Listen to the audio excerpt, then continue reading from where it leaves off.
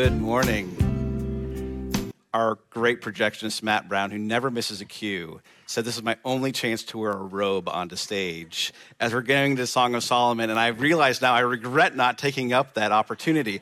I could also have the bubble pipe, too, as well, right? To kind of make the whole effect. Welcome to E3. My name is Pastor Scott again. I'm excited you joined us this morning. I was talking with my wife, actually, and she said, boy, last week you had a diversity dialogue on race, and now we're just jumping right into sex. And so you're either going to really make people excited and thrilled to be a part of this church or say, what kind of church is this? In all truthfulness, we're excited to be a part of such a sermon series talking about kind of fortune cookie wisdom, where we have these wisdom sayings that come out of a fortune cookie, so to speak, but then seeing what does Scripture say? What does the Bible say? And how, as we as Christians, how can we model healthy wisdom in a world that really does quite need it? So I'm excited to jump in the topic today. Last week, just wanted to say thank you again to our dialogue and so many dialogues that have happened this week because of the dialogue we had on stage, and knowing that we'll take what they said, what we're taking this entire sermon series, in a couple weeks I'll take it all together and say how can we apply the entire sermon series into our church, into our individual lives. So thank you to that panel and all the work they did last week. Cue applause. There it is. Sometimes you just got to give a cue. It's okay. This week, we are talking about sex. And so if you are a person who says, boy, I have a middle schooler who doesn't want to go to middle school time, or if I'm just in a place where I'm not sure about this sermon, there is no judgment. And we're going to be playing a game here in a moment where you can sneak out easily and there will be no judgment upon you at all. Because it is a topic that's very uncomfortable and it makes us giggle like middle schoolers. So let's do our best middle school giggle right now. Ready? 1, 2, 3. There we go. That was really good. There's no redo on that. We could bottle that up and put it on sitcoms for middle schoolers, okay? That is perfect. For this morning, online folk, I hear you. I know you are ready to Google your best pickup lines, okay? Online, write them in the chat right now. In person, I'm going to be giving you pickup lines where our online folk are typing them into the chat, and I'm going to see what they come up with. I'm going to give you the first half of a pickup line, and then I want you to see if you can figure out what the second half is, okay? And again, middle school giggle, okay? This is going to be just fun. We're just going to wade into this, neck deep. Are you on Wi-Fi? Close. Because I'm feeling a connection. If I had a nickel for every time I saw someone as beautiful as you, well done. Well done. All right. Third one. Are you Australian? Because you meet all of my qualifications. You know what's on the menu? Me and you. Do you like Star Wars? Oh, close. Sorry, I don't know it now. Because Yoda only won for me. Go ahead. Feel my shirt. It's made of boyfriend material. You had it. Couple more while our online folk are Googling. If you were a Transformer, you'd be... Whoa! You two need to meet after church because you were on the same wavelength. That was beautiful. Last one. Do you believe in love at first sight? Well done. You've used that before. Well done. He's pointing at his wife. That's good. Okay. So listen to this while our online folk are chatting in. Listen to this one. Pleasing is the fragrance of your perfumes. Your name is like perfume poured out. No wonder the young women love you. It's a Song of Songs, or what we call Song of Solomon. In some ways, these are ancient pickup lines, though they're not at all. They are lines written in poetry and in verse. And in the ancient Hebrew, they would be beautiful to the ears which heard them in that culture. My beloved is mine, and I am his. He browses among the lilies until the day breaks and the shadows flee. Turn, my beloved, and be like a gazelle or like a young stag on rugged hills. beautiful poetry. We're going to get into that, but I can't forget my online folk. Okay, here we go. Wonderful. If I could rearrange the alphabet, I'd put you and I together. Well done, Mary. That was beautiful. And that's all we got so far. If more come in, I'll revisit those in a moment. That's well done. Well done. Thank you, Mary Coffee. Song of Solomon is a love letter. And it's a love letter that involves very passionate, very descriptive usage of a male and female body. But it never mentions God. I'm going to say that again because that might surprise some of you.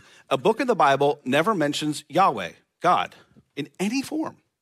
And if you would actually take this book and read it outside the Bible, I guarantee you'd say, this does not belong in Scripture.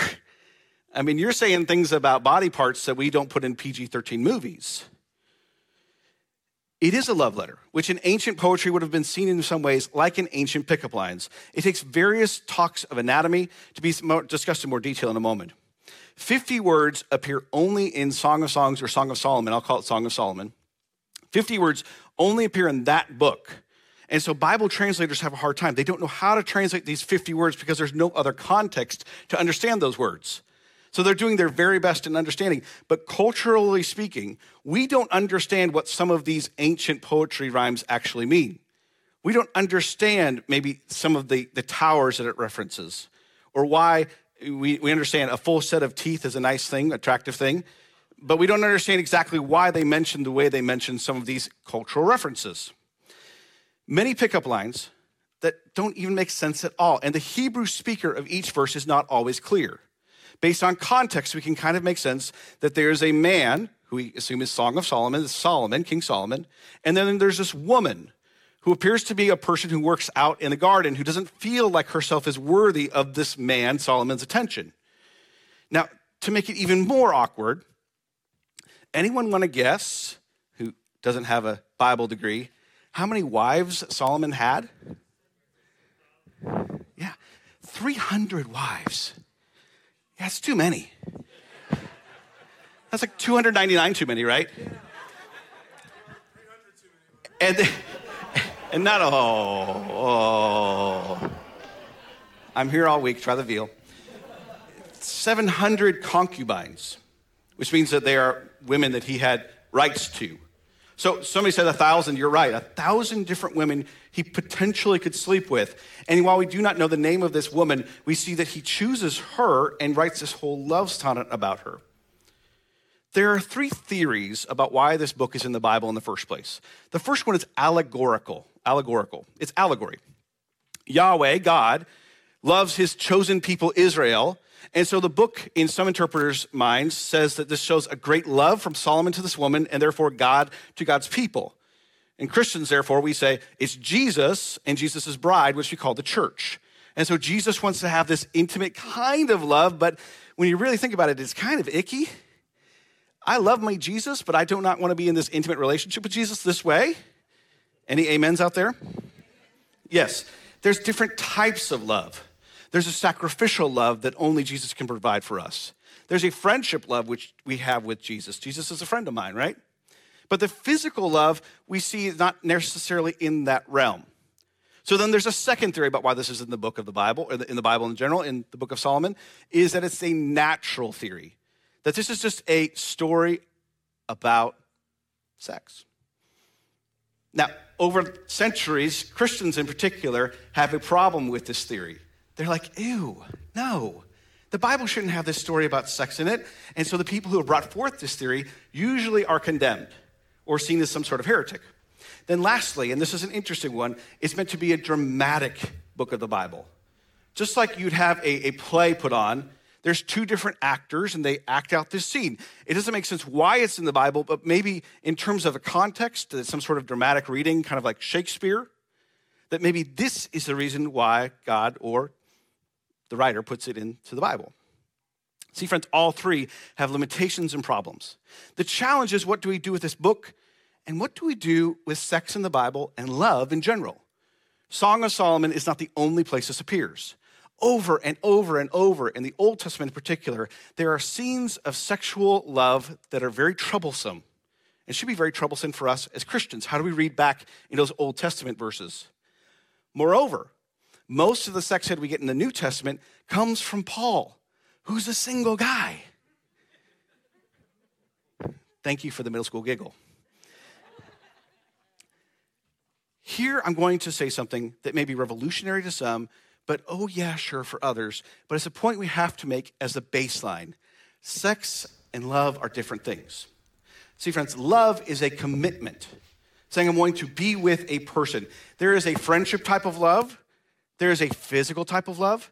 And then, of course, there's the commitment type of love, the sacrificial love that Jesus portrays so well in his work.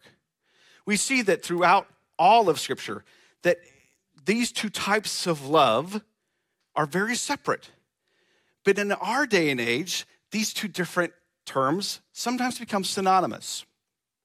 For many years, I worked at a place called Boys Town, which helped rehab middle school and high school teenagers predominantly into society. And there were the abused, the abusers, and the drug abusers. Those were the three main fields of people.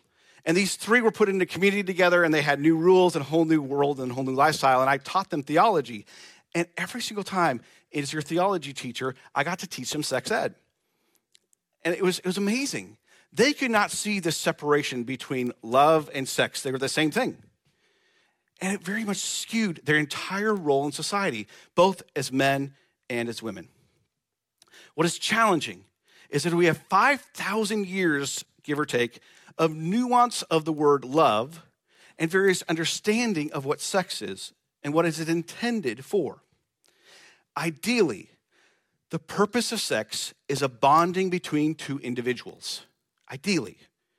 As a Boys Town teacher, I would take 2 pieces of paper and take a tub of Elmer's glue, and I'd just squeeze that glue out there, and there was the giggles, because they'd always say, and I put the 2 pieces of paper together, and I say, this is what happens when you have sex. It's a bonding moment. And therefore, it's painful when 2 people, because of a variety of reasons, have to become split from one another. Because there is a physical bonding that occurs along with a social and an emotional. And we'll get into a spiritual in a moment. Which is why potentially a byproduct of sex is pleasure, and potentially a byproduct of sex is having a baby. Those are potential byproducts. The purpose is bonding. The potential side effects is pleasure, which isn't always the case for everyone, and babies. But we also have 1,000 different cultural nuances and appropriations of love and sex. We see back even in the Old Testament times, we're confronted with polygamy, prostitution, horrible sexual sin that isn't always called by God's people, but many times endorsed by God's people. In the New Testament, we see that they were living in a world full of pagan god orgies, just be frank, and odd designs of what sex was meant for the community. Sex in the New Testament times is completely different than the way we look at it today. Today, I'm going to say these 2 words, and many of us, you know exactly what I mean. Swipe left, swipe right. That's how we view intimacy.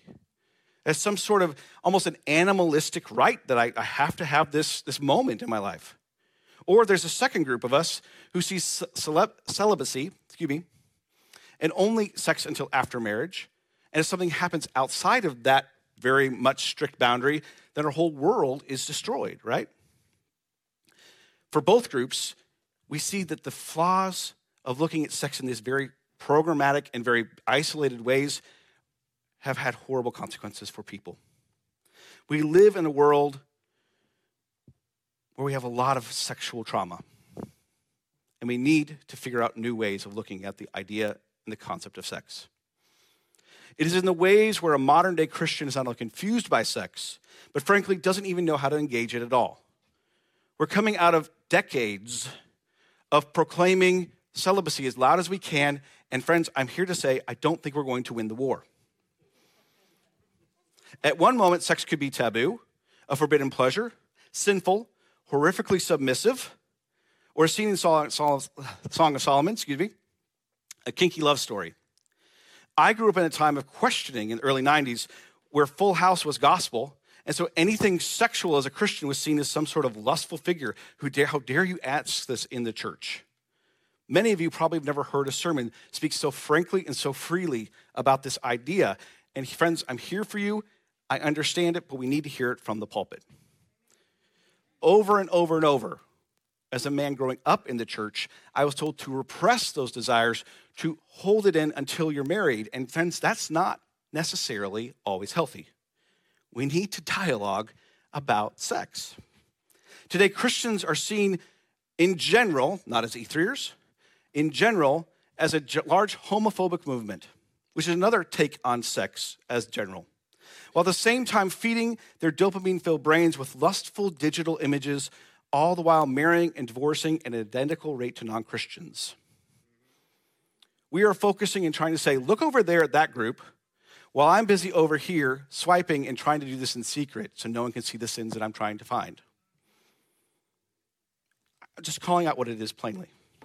All the while, culture around us treats sex mostly like an animalistic right again. If I don't have sex today, I'm obviously not in love. And if sex isn't exactly what I want, when I need it, how I need it, then I must have the wrong partner because it's not my fault. Movies, sitcoms, and media just enhance this. Picking on an old-fashioned show, and sorry for bursting some people's bubbles. Anybody seen the show Friends? Yeah, it's now old-fashioned, just so you know. Makes me feel real old. A group counted the number of sexual partners that the 6 main characters had in Friends. 85. Over 236 episodes.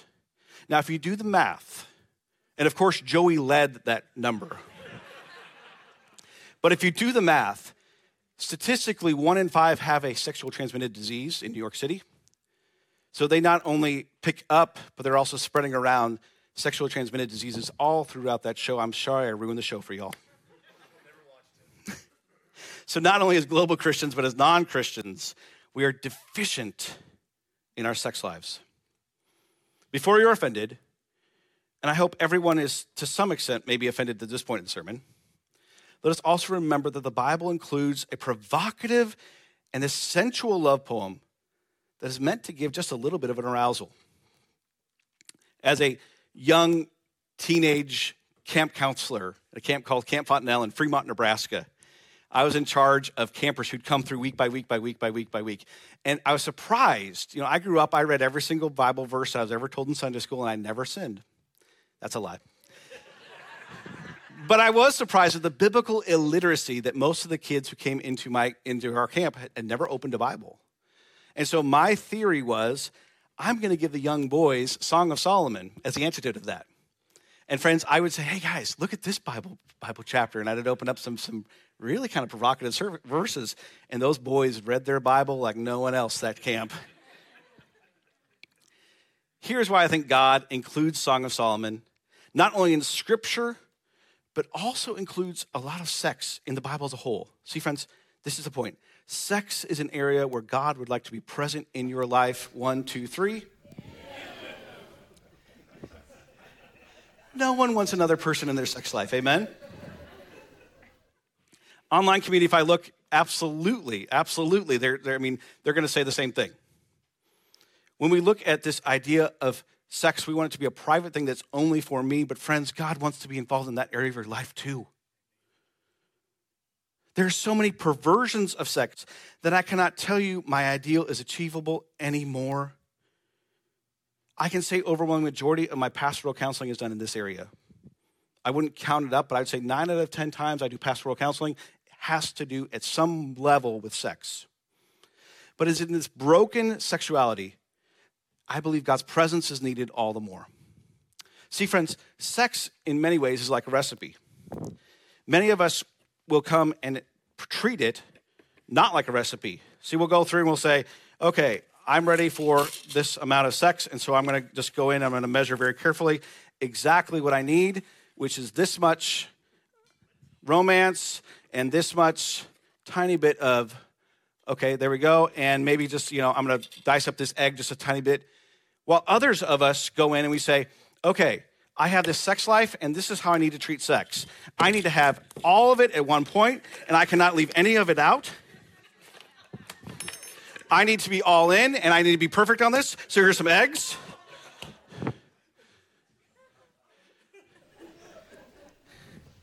Baking soda. No more room. Once I start creating and mixing ingredients together, I can't separate them back out. And many of us go into sex saying, I have to be all in, 100%, 150%. I can't leave any stone unturned. I have to go all in. It's me, all of me going in. And that can be disastrous at times for people. Sometimes it can be magnificent. Just as our palates are drastically different, we can have a cooking baking contest, and some of us may think one cookie is the most delicious in the world, and others may think it's disgusting. Similar with whatever you're cooking for the Super Bowl tonight, chili or steak, whatever it is. One of you can say medium rare steak is disgusting, and some of you may think well done steak is disgusting, and it is. The only thing I've ever said from the pulpit more true.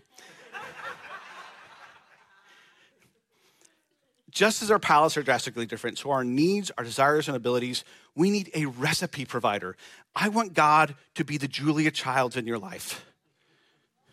If you don't know who Julia Childs is, you are missing out. You need to ask God into that sex life of yours by praying about sex. Praying before, after sex, potentially. If you're single, pray about that. Sharing desires with God.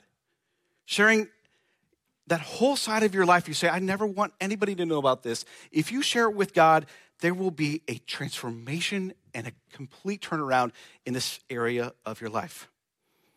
As a Song of Songs writer illustrates, sharing this desire can find purpose, meaning, and satisfaction like never before, whether you're married, whether you're dating, whether you've been called to a life of singleness or celibacy. Sometimes a person, if not called to a sexual life, and that in a culture is seen as kind of weird, they're seen as broken, or sometimes a person has abuse or never feels any pleasure in sex for a variety of reasons. Some of us are easily aroused. Some are unable to be. Sometimes anatomically, the act is not able to be had.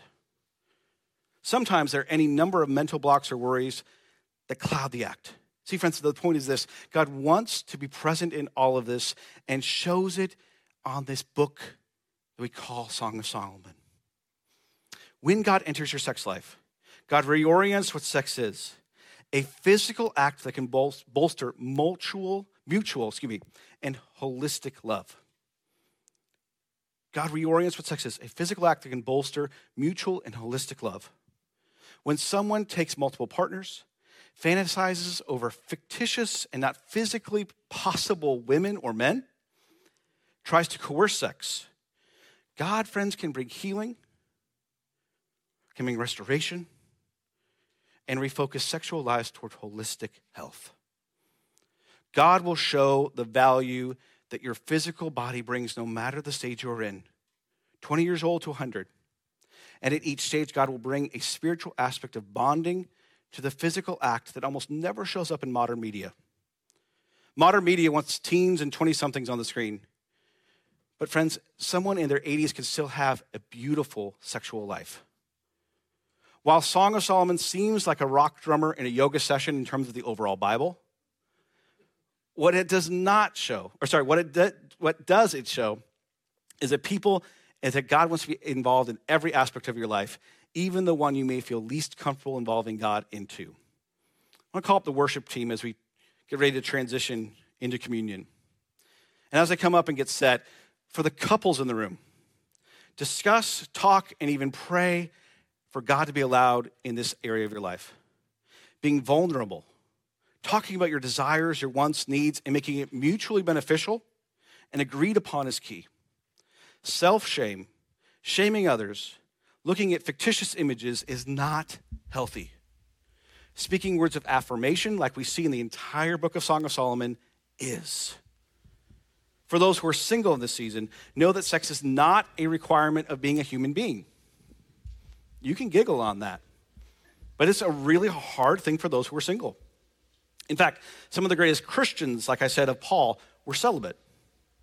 Pray about how and when that side of you may or may not be opened, and know that you're no less a person no matter your sexual life. To all, Know that each recipe is just a little different, and know how that those who make commitments together benefit from taking on a recipe that they can mix together for their entire lives, if God allows.